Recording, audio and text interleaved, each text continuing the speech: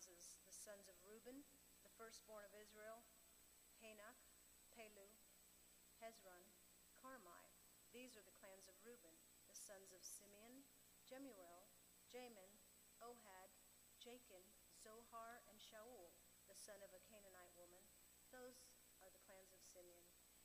These are the names of the sons of Levi according to their generations: Gershon, Kohath, and Merari, the years of the life of Levi being 137 years. The sons of Gershon, Libni, and Shimei by their clans. The sons of Kohath, Amram, Ishar, Hebron, and Uzziel, the years of the life of Kohath being 133 years. The sons of Merari, Malai, and Mushai. These are the clans of the Levites according to their generations. Amram took as his wife Jochebed, his father's sister, and she bore him Aaron and Moses, the years of the life of Amram being 137 years. The sons of Ishar, Korah, Nepheg, and Zichri. The sons of Uzziel, Mishael, Elzaphan, and Sithri. Aaron took as his wife Elisheba, the daughter of Amminadab, and the sister of Nashon, and she bore Nadab, Abihu, Eleazar, and Ithamar. The sons of Korah, Aser, Elkanah, and Abiasaph. These are the clans of the Korahites. Eleazar, Aaron's son, took as his wife one of the daughters of Putiel, and she bore him Phinehas. These are the heads of the fathers' houses of the Levites by their clans. These are the Aaron and Moses to whom the Lord said, "Bring out the people of Israel from the land of Egypt by their hosts." It was they who spoke to Pharaoh, king of Egypt, about bringing out the people of Israel from Egypt, this Moses, this Aaron. On the day when the Lord spoke to Moses in the land of Egypt, the Lord said to Moses, "I am the Lord. Tell Pharaoh, king of Egypt, all that I say to you." But Moses said to the Lord, "Behold, I am of uncircumcised lips. How will Pharaoh listen to me?" And the Lord said to Moses, "See, I have made you like God to Pharaoh, and your brother Aaron shall be your prophet. You shall speak all that I command you, and your brother Aaron shall tell Pharaoh to let the people of Israel go out of his land. But I will harden Pharaoh's heart, and though I multiply my signs and wonders in the land of Egypt, Pharaoh will not listen to you. Then I will lay my hand on Egypt and bring my hosts, my people, the children of Israel, out of the land of Egypt by great acts of judgment. The Egyptians shall know that I am the Lord when I stretch out my hand against Egypt and bring out the people of Israel from among them." Moses and Aaron did so. They did just as the Lord commanded them. Now Moses was 80 years old, and Aaron 83 years old, and when they spoke to Pharaoh... Take a breath. Whew. Can you believe that? Give her a round of applause for that. Whoa. I was so glad I didn't have to read all those names. And I told Esther earlier in the week that she's going to have to. I let her know on Monday. And she's like, "Yeah, I got it." And she just slayed it. I mean, everybody does God. What's important is the Word of God, right?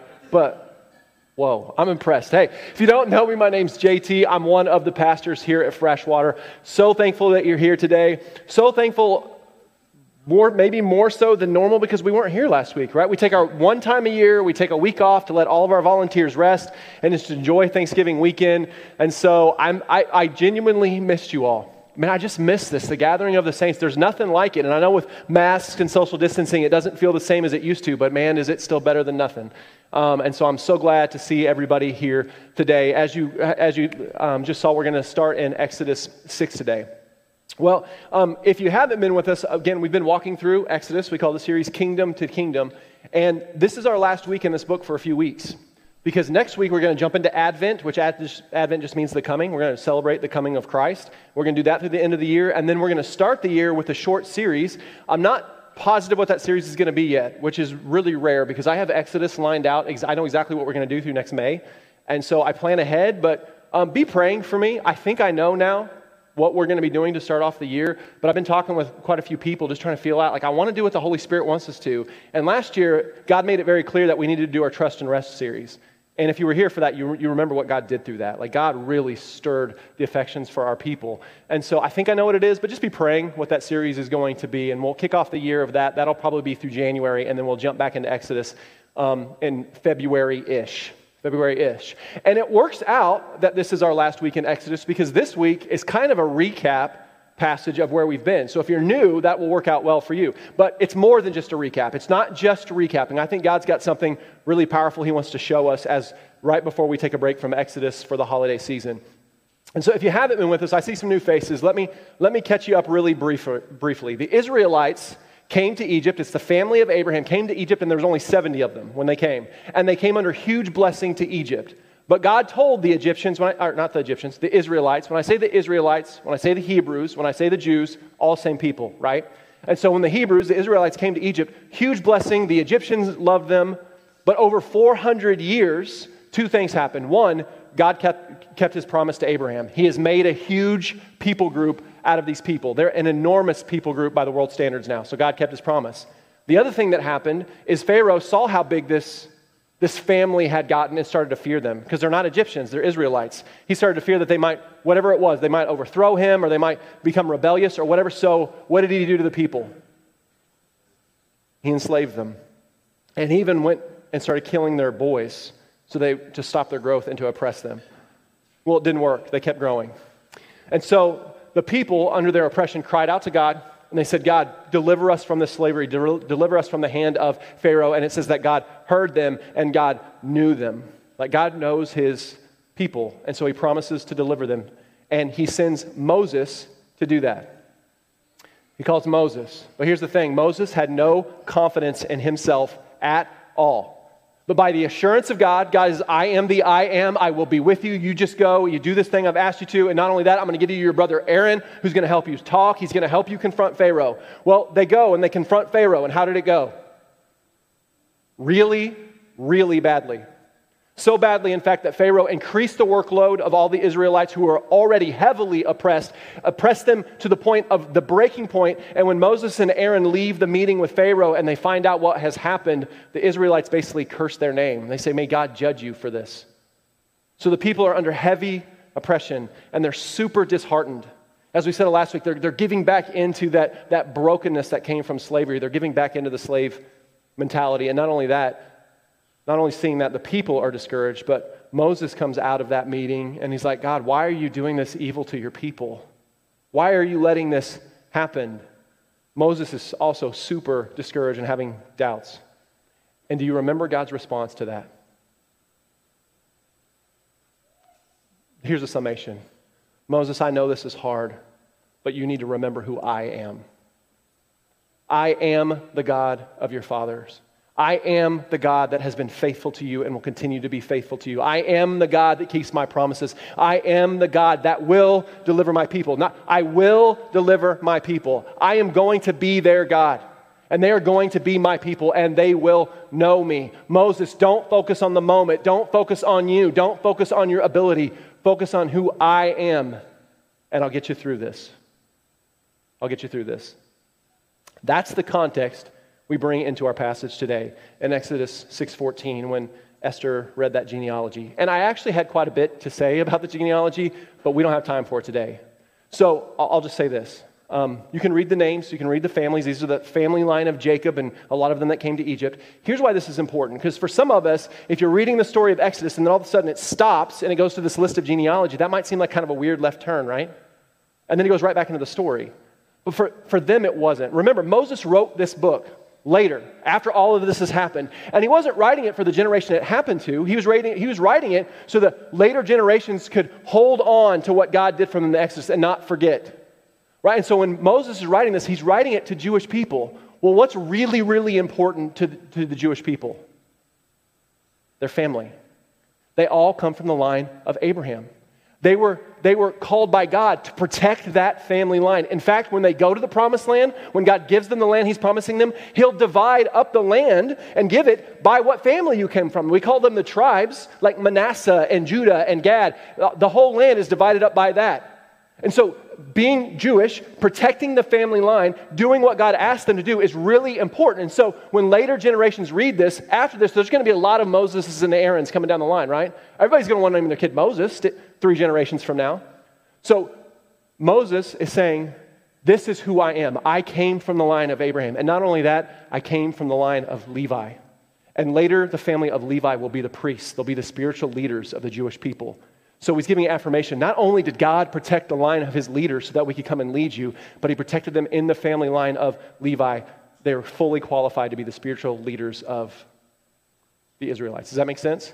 So to us, it's kind of like, okay, it's a big list of names. To the Jewish people, this would have been a really big deal in a way that we really can't fully understand. Make sense? So we could spend more time there talking about the names and who Kohath and all these people ended up becoming.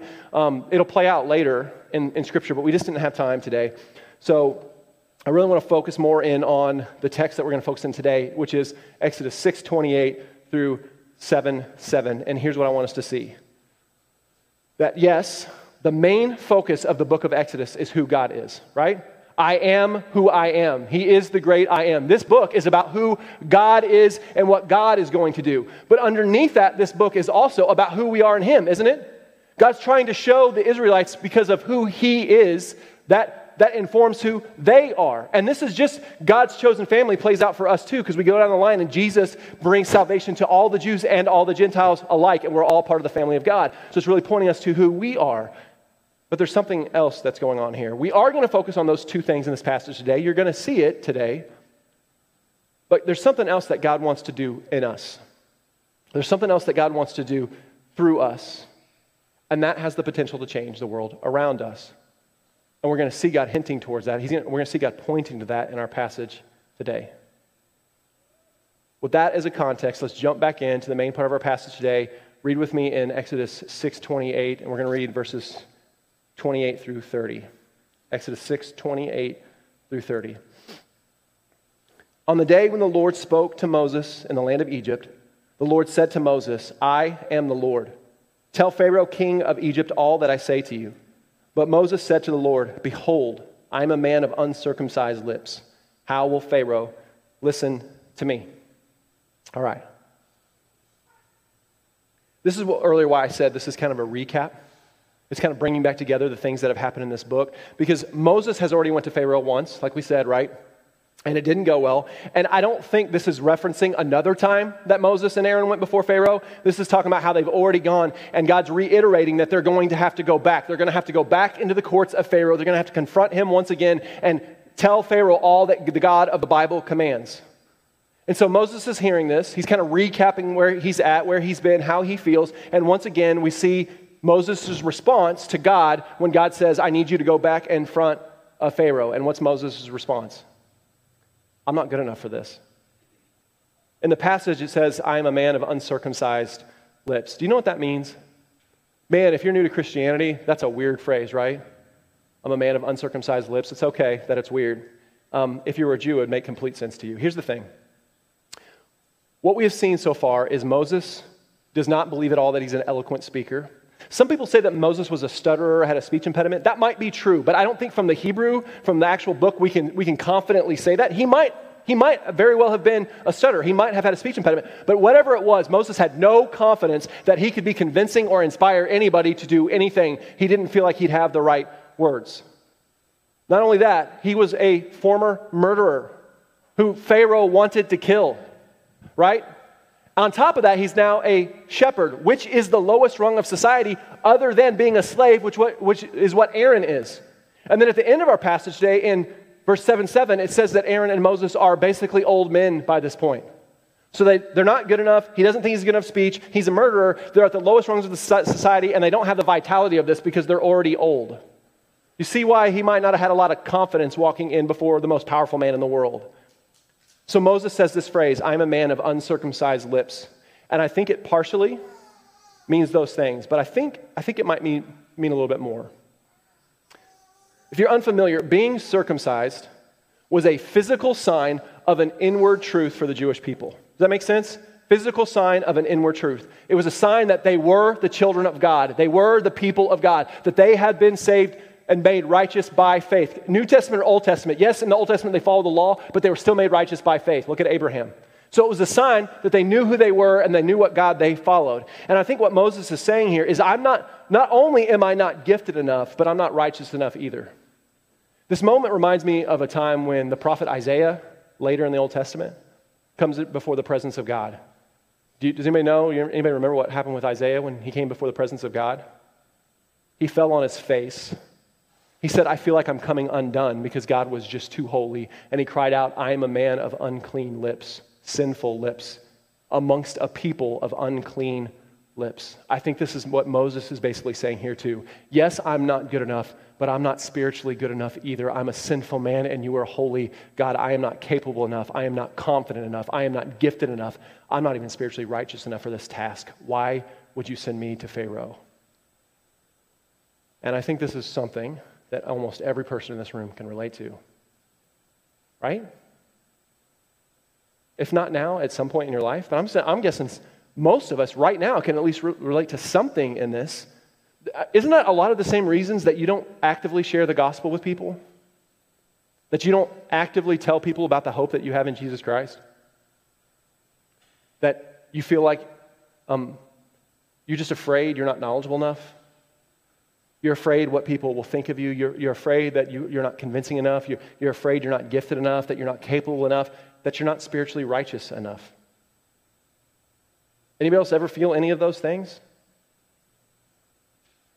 And as before, when Moses says this back to God says, go do this, and Moses says, I'm a man of uncircumcised lips. Why would you send me to Pharaoh? How does God respond to him? Is God's response to Moses, why aren't you better than this by now?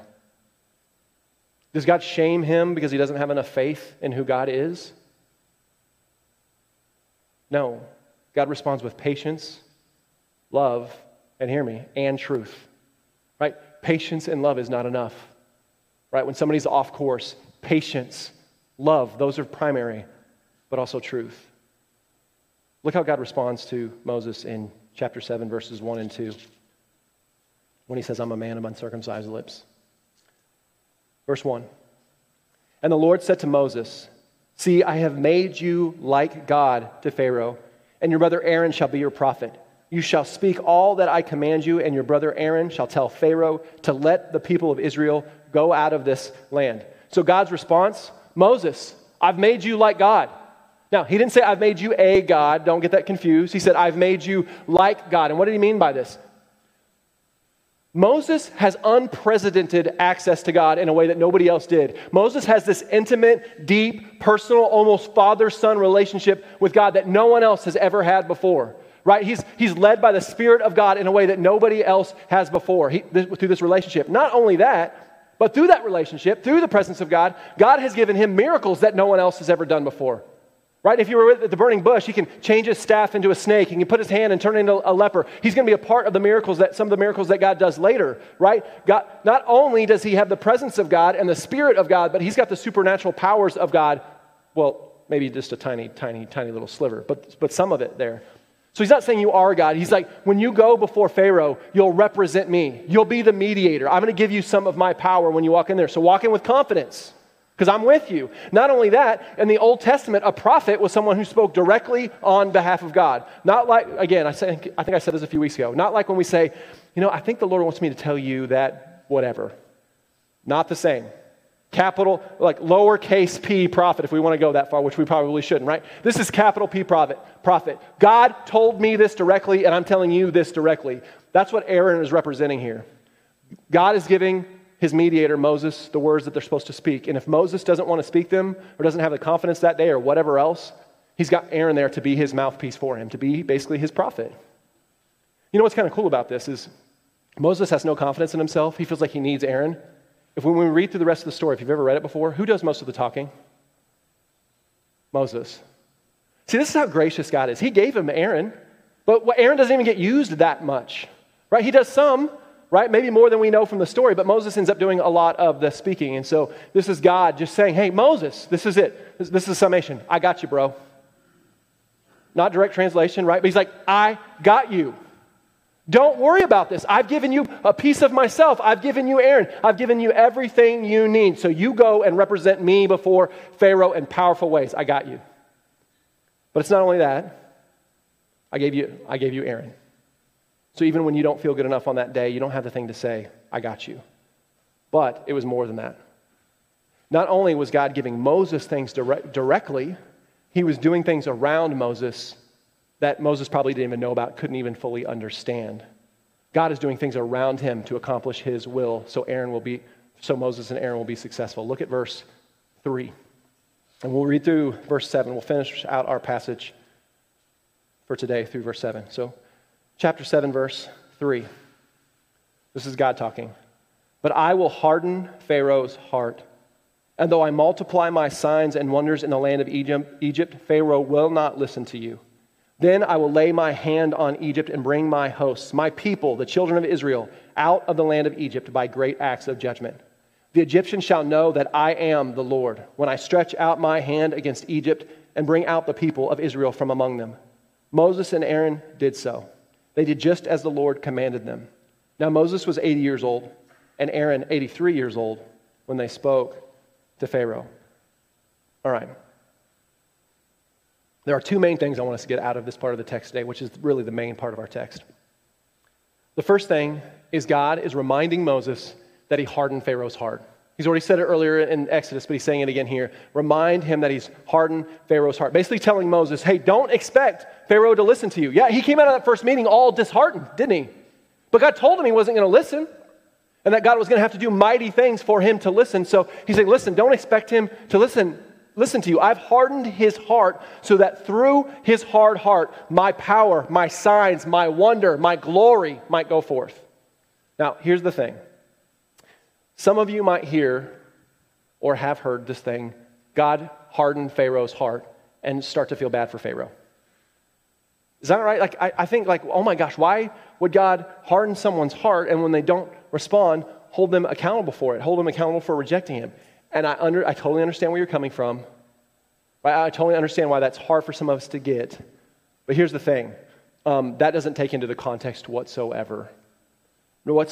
It's clear from the text and from his own actions that Pharaoh was an idol-worshiping, slave-having, oppression-propagating pride monster. He believed himself to be a god. So yes, the text says that God hardened Pharaoh's heart, but many other texts in Exodus and other places in Scripture says that Pharaoh hardened his own heart. He was a hard-hearted individual. This is not God taking someone who longs to be with him and preventing them from coming to salvation. No. This is a hard-hearted person deserving the wrath of God, deserving God's judgment, deserving for all of the things that he has done, and God just hardening his heart so he would not respond to the pressure of God until God was ready, so that God's glory would go forth. That is what is going on here. Pharaoh means all of this for evil, for self-promotion, again, because he thinks he's a god. And otherwise, why would he let the slaves go? By a worldly standard, they're propagating the Egyptian economy by now. They're holding up the economy of Egypt. Like they have this powerful workforce. Why in the world, by his own standard, would Pharaoh let these people go? It makes him a better God-man. So God is going to use Pharaoh's evil to spread his glory to the entire world. And as we've seen, if you were here when we talked about Joseph, God even uses the evil of people to bring good about. In fact, God is going to do so much through Pharaoh's hard heart that he's not only is the whole world going to hear about when the most powerful empire in the world falls because of a bunch of slaves and their God, but we are still talking about this story 3,500 years later. How crazy is that? Because God hardened Pharaoh's heart so his wonders, so his glory, so his judgment would go forth. We're still talking about it millennia later. Not only that, if you talk to a lot of non-Christians know this story. Hollywood makes movies about this story. God is still declaring his glory through this story. So don't feel bad for Pharaoh. Pharaoh deserved more than what he got. He was rebelling. He was totally against God. God just hardened his heart until the time God was ready, not when Pharaoh was ready. Does that make sense? And praise God for that. He's in control of everything. Listen, he's even in control of the evil that happens in this world. God's got a purpose. God is working all things out for good, whether we can see it or not. And listen, it's okay if you struggle with that sometimes. The Israelites really were struggling with that. Moses was struggling with that in the moment. It's okay if we don't always get it. But God is the I am. He is in control, and we can find peace in that. So that's the first thing I wanted us to get out of the text today. Here's the second. And really the main thing I want us to walk away with today. God has every intention of making his glory known to the world through you. Through you. Not through them, not through pastors, not through people like Moses, through you. Let me show you what I mean. Here's what I want to do. We're in Exodus 7. Flip back to Exodus 6. I think we're going to put it up on the board so you can read it on the board, but we're going to look at Exodus 6 through 7. 6 through 7. Here it is. I'm going to read it from the Word. You can kind of read it up there, right? But let me read Exodus 6 through 7. This is kind of similar to the passage we're about to read in chapter 7. So Exodus 6 through 7 says this. Say therefore to the people of Israel, I am the Lord, and I will bring you out from under the burdens of the Egyptians, and I will deliver you from slavery to them. And I will redeem you with an outstretched arm and with great acts of what? What is it? Judgment. I want you to remember that word. And I will take you to be my people, and I will be your God, and you shall what? Know that I am the Lord your God, who has brought you out from under the burdens of the Egyptians. Now, this was God encouraging his people in a really difficult time, right? This was right after it went really bad with Pharaoh. And God basically says to them, as he said to Moses, listen, I got you. I'm going to deliver you through great acts of judgment so that you will truly know, I am your God, that you are my people. God is saying here, I want you to know me. I want you to see my love. I want you to see my faithfulness. I want you to see me deliver you in powerful ways so that you might know me. It's what Jeremiah 31 talks about when it talks about the new covenant. No longer will I have to write the law on your heart. They will all know me. This is what God wants. So anytime God says, well, we just can't really understand who God is, untrue. Our God wants us to know him. 66 books so that we might know him. Can we fully know him? No. As the word that Brandon always uses, I can't pronounce, unfathomable. We can't fathom how deep God is, how deep his grace and his mercy and who he is, but God still wants us to know him as much as we can know him. This is about his people knowing him so then they can trust him. The more we get to know God, the more we will want to trust God, the more that will be, dare I say it, like God, that will become more like Jesus Christ, the God-man. That's what God wants, for us to know him. Now I want to read Exodus 7, 4 through 5 again, but I want to see if you catch the difference in that text and this text, because they're really similar. God's basically saying the same thing in a recap, but it's a little bit different. So Exodus 7, look at verse 4 and 5. We're not putting it on the board, so pull out your word if you don't have it. It says this, verse 4, Pharaoh will not listen to you. Then I will lay my hand on Egypt and bring my hosts, my people, the children of Israel, out of the land of Egypt with great acts of judgment, just like in the last text. Verse 5, the Egyptians shall know that I am the Lord when I stretch out my hand against Egypt and bring my people out of Israel from among them. Did you see the difference there? It's really similar. Did you catch it? It's a big difference. This time again, it says that Pharaoh's not going to listen, and then I'm going to deliver my people through great acts of judgment. But after that happens, who does God in verse 5 say are going to know him? The Egyptians. Right? God is doing all of this so that he might be known. So yes, first and foremost, God wants us to understand who he is. And within that, he wants his people to know him, to know who he is, to know how faithful. But in this, God is not only doing this so the Israelite people who are his people will know who he is. He's doing this so that the Egyptians might know who he is. What we're going to see through the rest of Exodus as God systematically destroys the power of Pharaoh, as God dismantles the power of the so-called gods of Egypt, what we're going to see is more and more the Egyptians start to believe in who the God of the Bible is. And by the end, most scholars think that a lot of the Egyptians, not a lot, but some of the Egyptians actually left with the Jewish people and became Jews, converted over. But even for those that didn't go with God, are there people that know that God is God and still don't worship him? Yeah.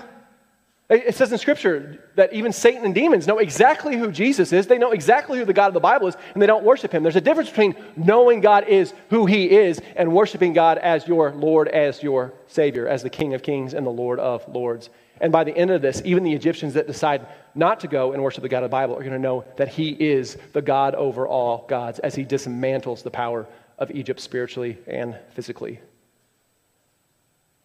The actions of Moses and the Israelites, empowered by the wonders and the might and the glory of who God is, are going to evangelize who the God of the Bible is to the world.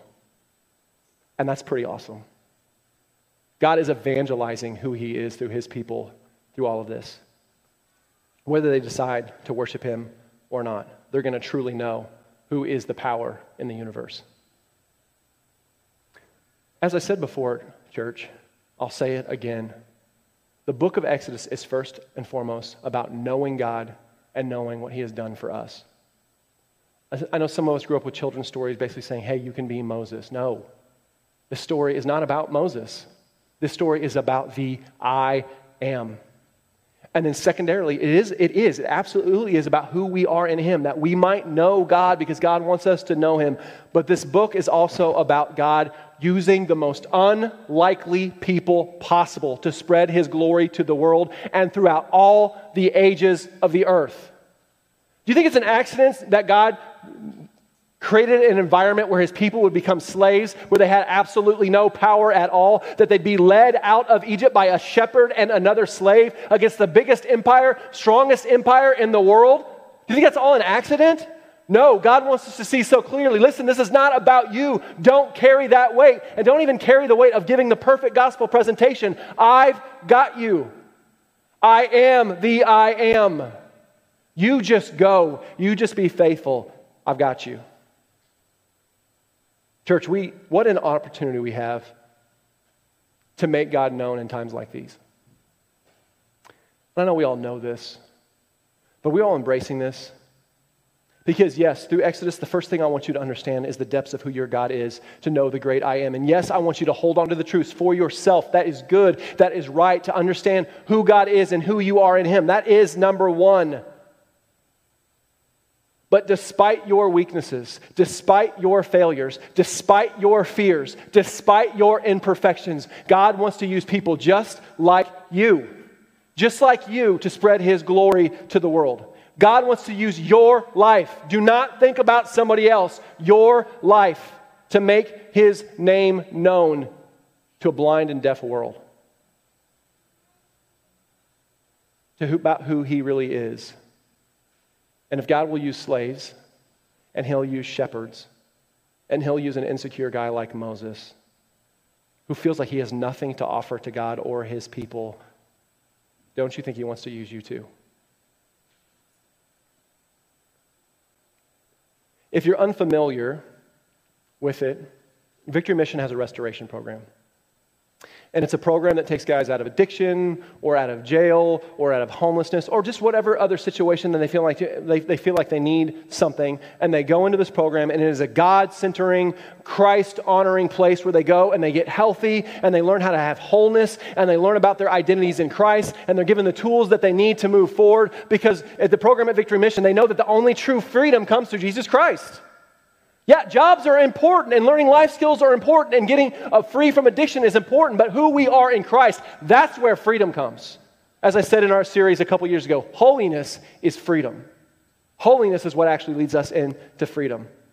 Well, every day, every Friday morning, for about the last 2 years, there's a 7 o'clock devotion, and I've gone and helped lead that with some other guys from Freshwater, and I'm telling you what, I absolutely love those guys. I love going to it. And as even like with life groups, you know how life groups, some weeks you don't want to go, and then you go and you're like, man, I'm glad I was at life group or church.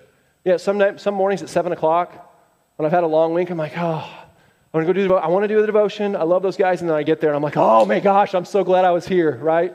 Every time. That's rare because, man, it's just incredible. I love being there.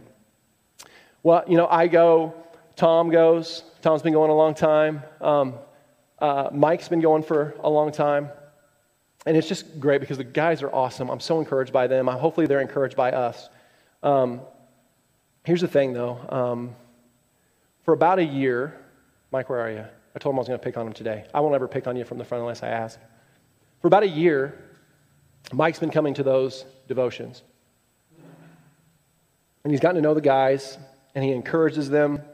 He builds relationships with them, and he's just a great presence there. It's just great to have another guy there with me. Man, the guys love Mike. I love Mike. Mike loves them. He genuinely cares. And he picks up a lot of guys from Victory every week. I don't know if you knew that, but almost every week he picks up the guys and brings them over here before they have their license.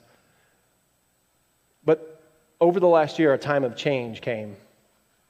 I think both Mike and I knew that it was time for him to stop just attending and start leading those devotions once in a while. It was time for him to lead. And I tell you what, I told Mike I was going to kind of out him like this. Mike could not have been more like Moses if he tried. Right? I heard all of it in the weeks and months leading up to me kind of slowly encouraging him, putting that bug in his ear. Hey, man, this is coming. I'll walk through this with you. Get yourself ready. I heard, well, man, I'm just not ready. Man, I don't think I know enough. I don't know enough about the Bible. I don't think I know. I haven't really done something exactly like this before, so I don't know that I can. I'm not sure I'm going to know what to say. What if I get lost? What if I don't have the right thing to say? I just don't think, here's the big one, that we're all going to say, I just don't think I'm in a good enough place with God right now. Which might even have been true at some point. Like he just doesn't feel like he's in a good enough place with God. Now, does that sound familiar to anyone? Did Moses not say those exact same things? Have you not said those exact same things? Like I wanted to make sure Mike knew, I'm not picking on him. This is us. This is the human condition, is it not? He is not a perfect guy. Mike is very aware that he is a man of uncircumcised lips. He's always talking about how he's just desperate to be more kind, just desperate to be more patient, desperate to be more gentle, to be a better husband, to be a better father. Mike is far from perfect, and he's very aware of it. But is God only calling perfect people to go and reach a lost world? So about 3 weeks ago, Mike led for the very first time.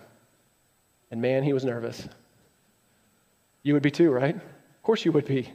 First time, and he wasn't perfect. And it wasn't perfectly polished.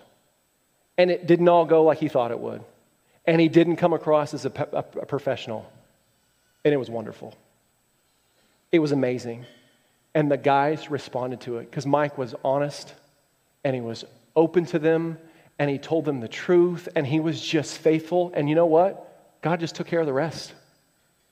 God took care of the rest. Yeah, I say this humbly. He did not sound like me. Who cares? I do this every single week for the last 8 years. Of course, I'm going to sound a little bit more polished. Why are you comparing yourself to the pastor? That is not what God is talking about here. He's saying where you are, exactly who you are, with your gifts and your weaknesses, just say yes, despite it all. Church, do you know that everything in Exodus is ultimately pointing to Christmas? This might feel like a left turn in my sermon. Just stick with me. It is not a left turn in my sermon. Everything is pointing to Christmas, to the time when true deliverance would come into the world through our Savior. Everything in Exodus is pointing to Jesus Christ. He is the blood that covers up our sins so that our sins might be passed over, as we're going to see the Passover later in Exodus. The whole Old Testament refers back to Exodus again and again and again until true deliverance comes. It's all pointing to the time that Jesus comes. He's the true deliverer. He's the one that brings us God's promises. He is the fulfillment of all God's covenant promises. It's all about Jesus. It's all about Christmas. So this year, church, of all years, we have the opportunity to point people to the real hope that's found in Christmas. And I think we've all heard that cheesy cliche rhyme, Jesus is the reason for the season. He is the reason for the season. And this year of all years, that's actually going to matter more than it maybe has ever mattered in the past. It's not just a cliche line this year. Because I don't know if you know this, it's gone on record now. This year is the least happy year worldwide of any year they've ever recorded since they started recording this. There are people depressed, and they're hurting, and they're hopeless, and they're joyless, and they're distant, and they don't know where to go, and they're apathetic. And Jesus is the answer to all of those things, church. We don't have to hide that this year's been hard. We don't have to hide. You don't have to hide that you've suffered, that it's been a mental battle, that maybe you struggled physically, maybe you've had weeks that have just been terrible and weeks that are really good. I'm not saying don't hide from any of those things, but you tell people in this season that Jesus is still enough for you. That there's still hope and joy from you, even in the mess, that you still have hope. And listen, if you're in here in the room and you don't know this hope, man, Jesus wants you to know this hope. Jesus came down out of heaven and became weakness. He became a man. He took on sinful flesh so that he could show you the way to God, so that he could die for you, so that he could wash away your sins and he could make you something new, so that you could have the hope of knowing who your God is, the I am. This is why God constantly focuses on himself. He wants to draw you into who he is. You will let yourself down. You will sin. You will fail. You will get apathetic. You will give into your depression, but God will never let you down. You let yourself down. God will never let you down. That's why he's saying, come. And people need that this season, church. If Moses could do it, if Mike can do it, you can do it. And maybe it has nothing to do with something like Victory Mission. We can't all go. In fact, I think Brandon's going to start coming, and we're pretty much capped out. We're pretty much capped out on who can come. And maybe it doesn't have anything to do with Christmas. I'm thinking that it probably does. But maybe it doesn't. But God is using people just like you. And he wants to use you specifically to make his name known. Will you make his name known? How do you think you could step out in faith to make your God known to a lost and hurting world? Maybe it's something simple like finally being committed to disciple someone or being in a discipleship relationship. Sunday morning is important. Proclaiming the gospel together and shouting amen and worshiping songs, being a gathered body is important, but real family happens in life group and discipleship. That is your connection point at this church. It's why we don't have a billion programs. We want you to make genuine relationships with people, not just do stuff. And maybe it's getting in a relationship where maybe you're not the discipler or the disciplee, you're just getting together with someone and you're talking about who God is. And you're talking about who you are in him, and then you're pushing each other. How can we go out there and be a light in this world? How can we step out and make God known and hold each other accountable to going out and working towards making disciples? Maybe it's to stop using excuses that you're too busy to meet with someone a few times a month so that you can get serious about who you are in Christ. This is not another check-the-box kind of thing that's going to make you a better person, church. This is about dwelling on who your God is, building a relationship with him, and having someone else to do that with. It's powerful.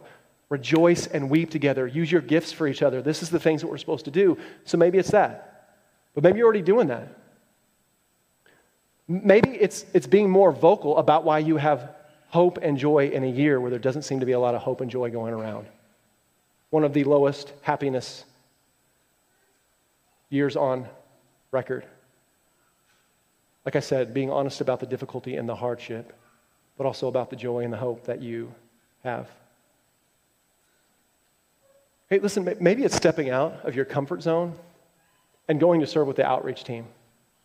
Maybe even at John B. Hughes, where I say the outreach team, but John B. Hughes has its own volunteer base too. Maybe it's going and partnering with John B. Hughes, one of the apartment complexes in the neighborhood that God's called us to serve. Maybe it's leaving your house to go build relationships with people in our neighborhood so they might know that God loves them, that you genuinely love them, right, with no agenda. Of course we want them to know Jesus Christ, right? But you don't really have an agenda. You just want to build a relationship with them so they know that you love them. And for those that you encounter that do not know Christ, making his name known to them through your relationship. Not beating them over the head with a gospel presentation, building a relationship, showing genuine interest in them. And if you see that they don't know him, that they seem a little hopeless, they don't have the joy that you have, then just be willing to open your mouth and share that with them. Church, we say we want to be a church that goes on mission. Man, there are people going on mission. Will you join them? It's what Corey and Dwayne are doing. It's what Esther is doing. It's what others in our church are doing. Why not you? They're not extraordinarily gifted people. They're not like superstars. They're just faithful. They're just faithful. And here's maybe an easy one. Here's a step into this. This will be my last one because I don't know what it is for you. Here's an easy one. Maybe it's being committed to pray every single day for a lost friend, for a lost family member, for a lost coworker. You know, sometimes they're the hardest people to consistently pray for because there's the most baggage there. There's the most pain there. There's the most hurt there. But it's something that I realized about a year ago I hadn't really been doing. Every once in a while when I remembered. But you don't know this, but there's a lot of you in this room that I know that you have lost family members, and I pray for them every day.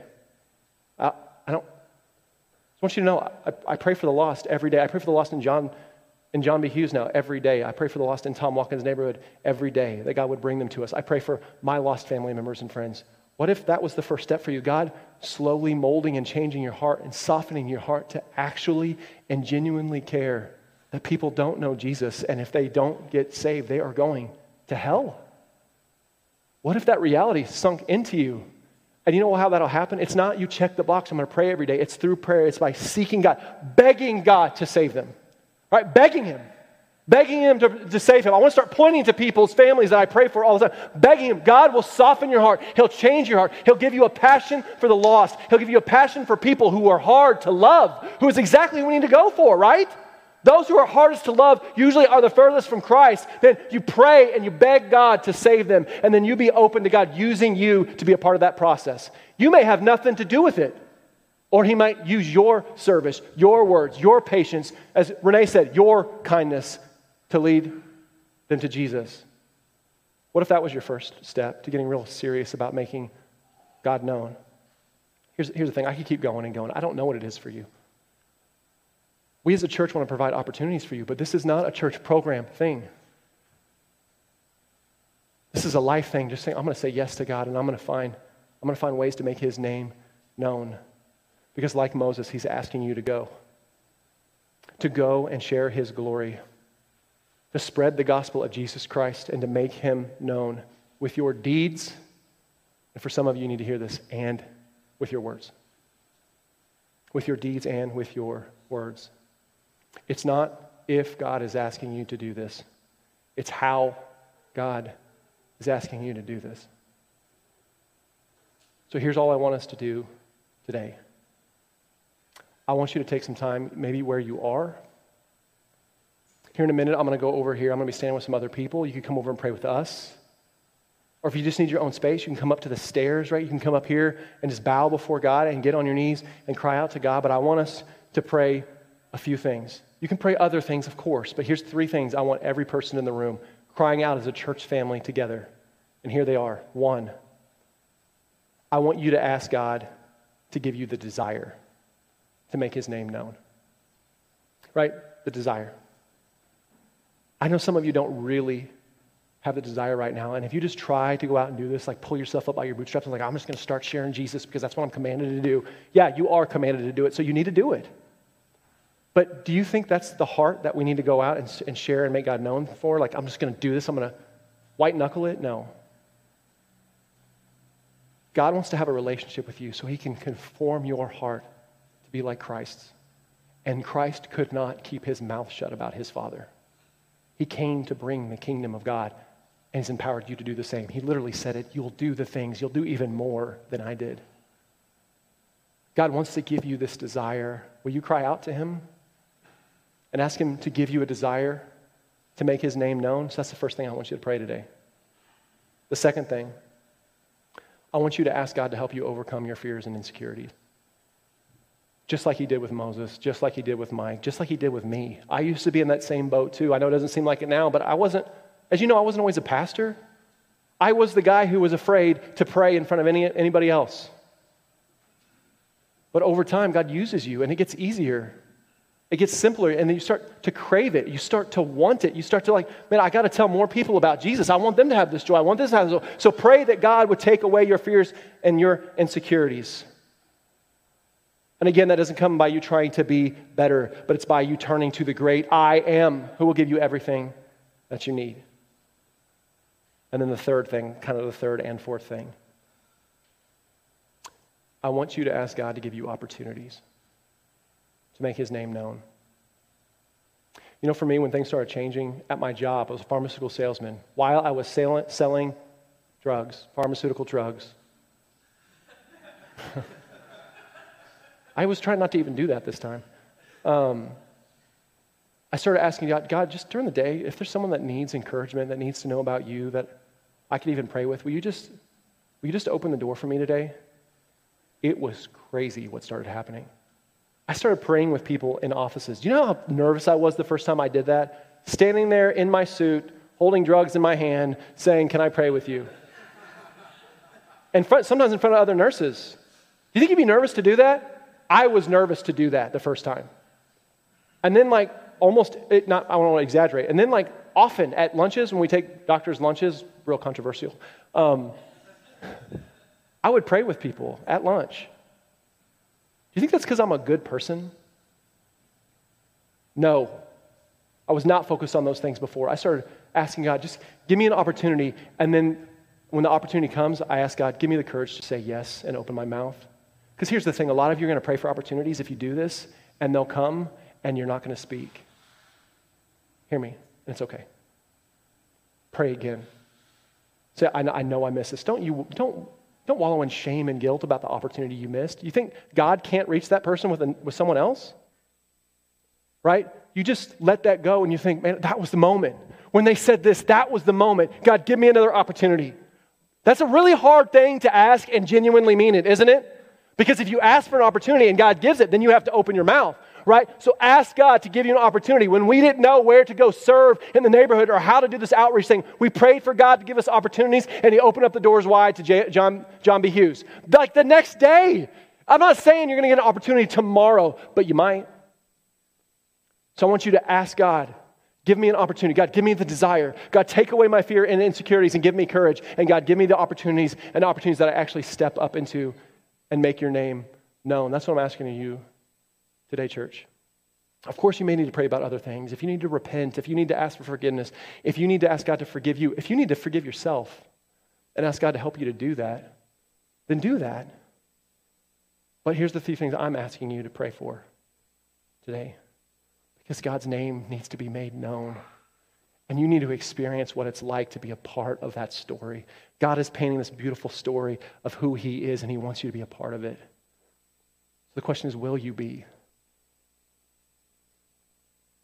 So I'm going to go over here, and you guys pray. And you can come up here, you can stay where you are, you can come over and pray.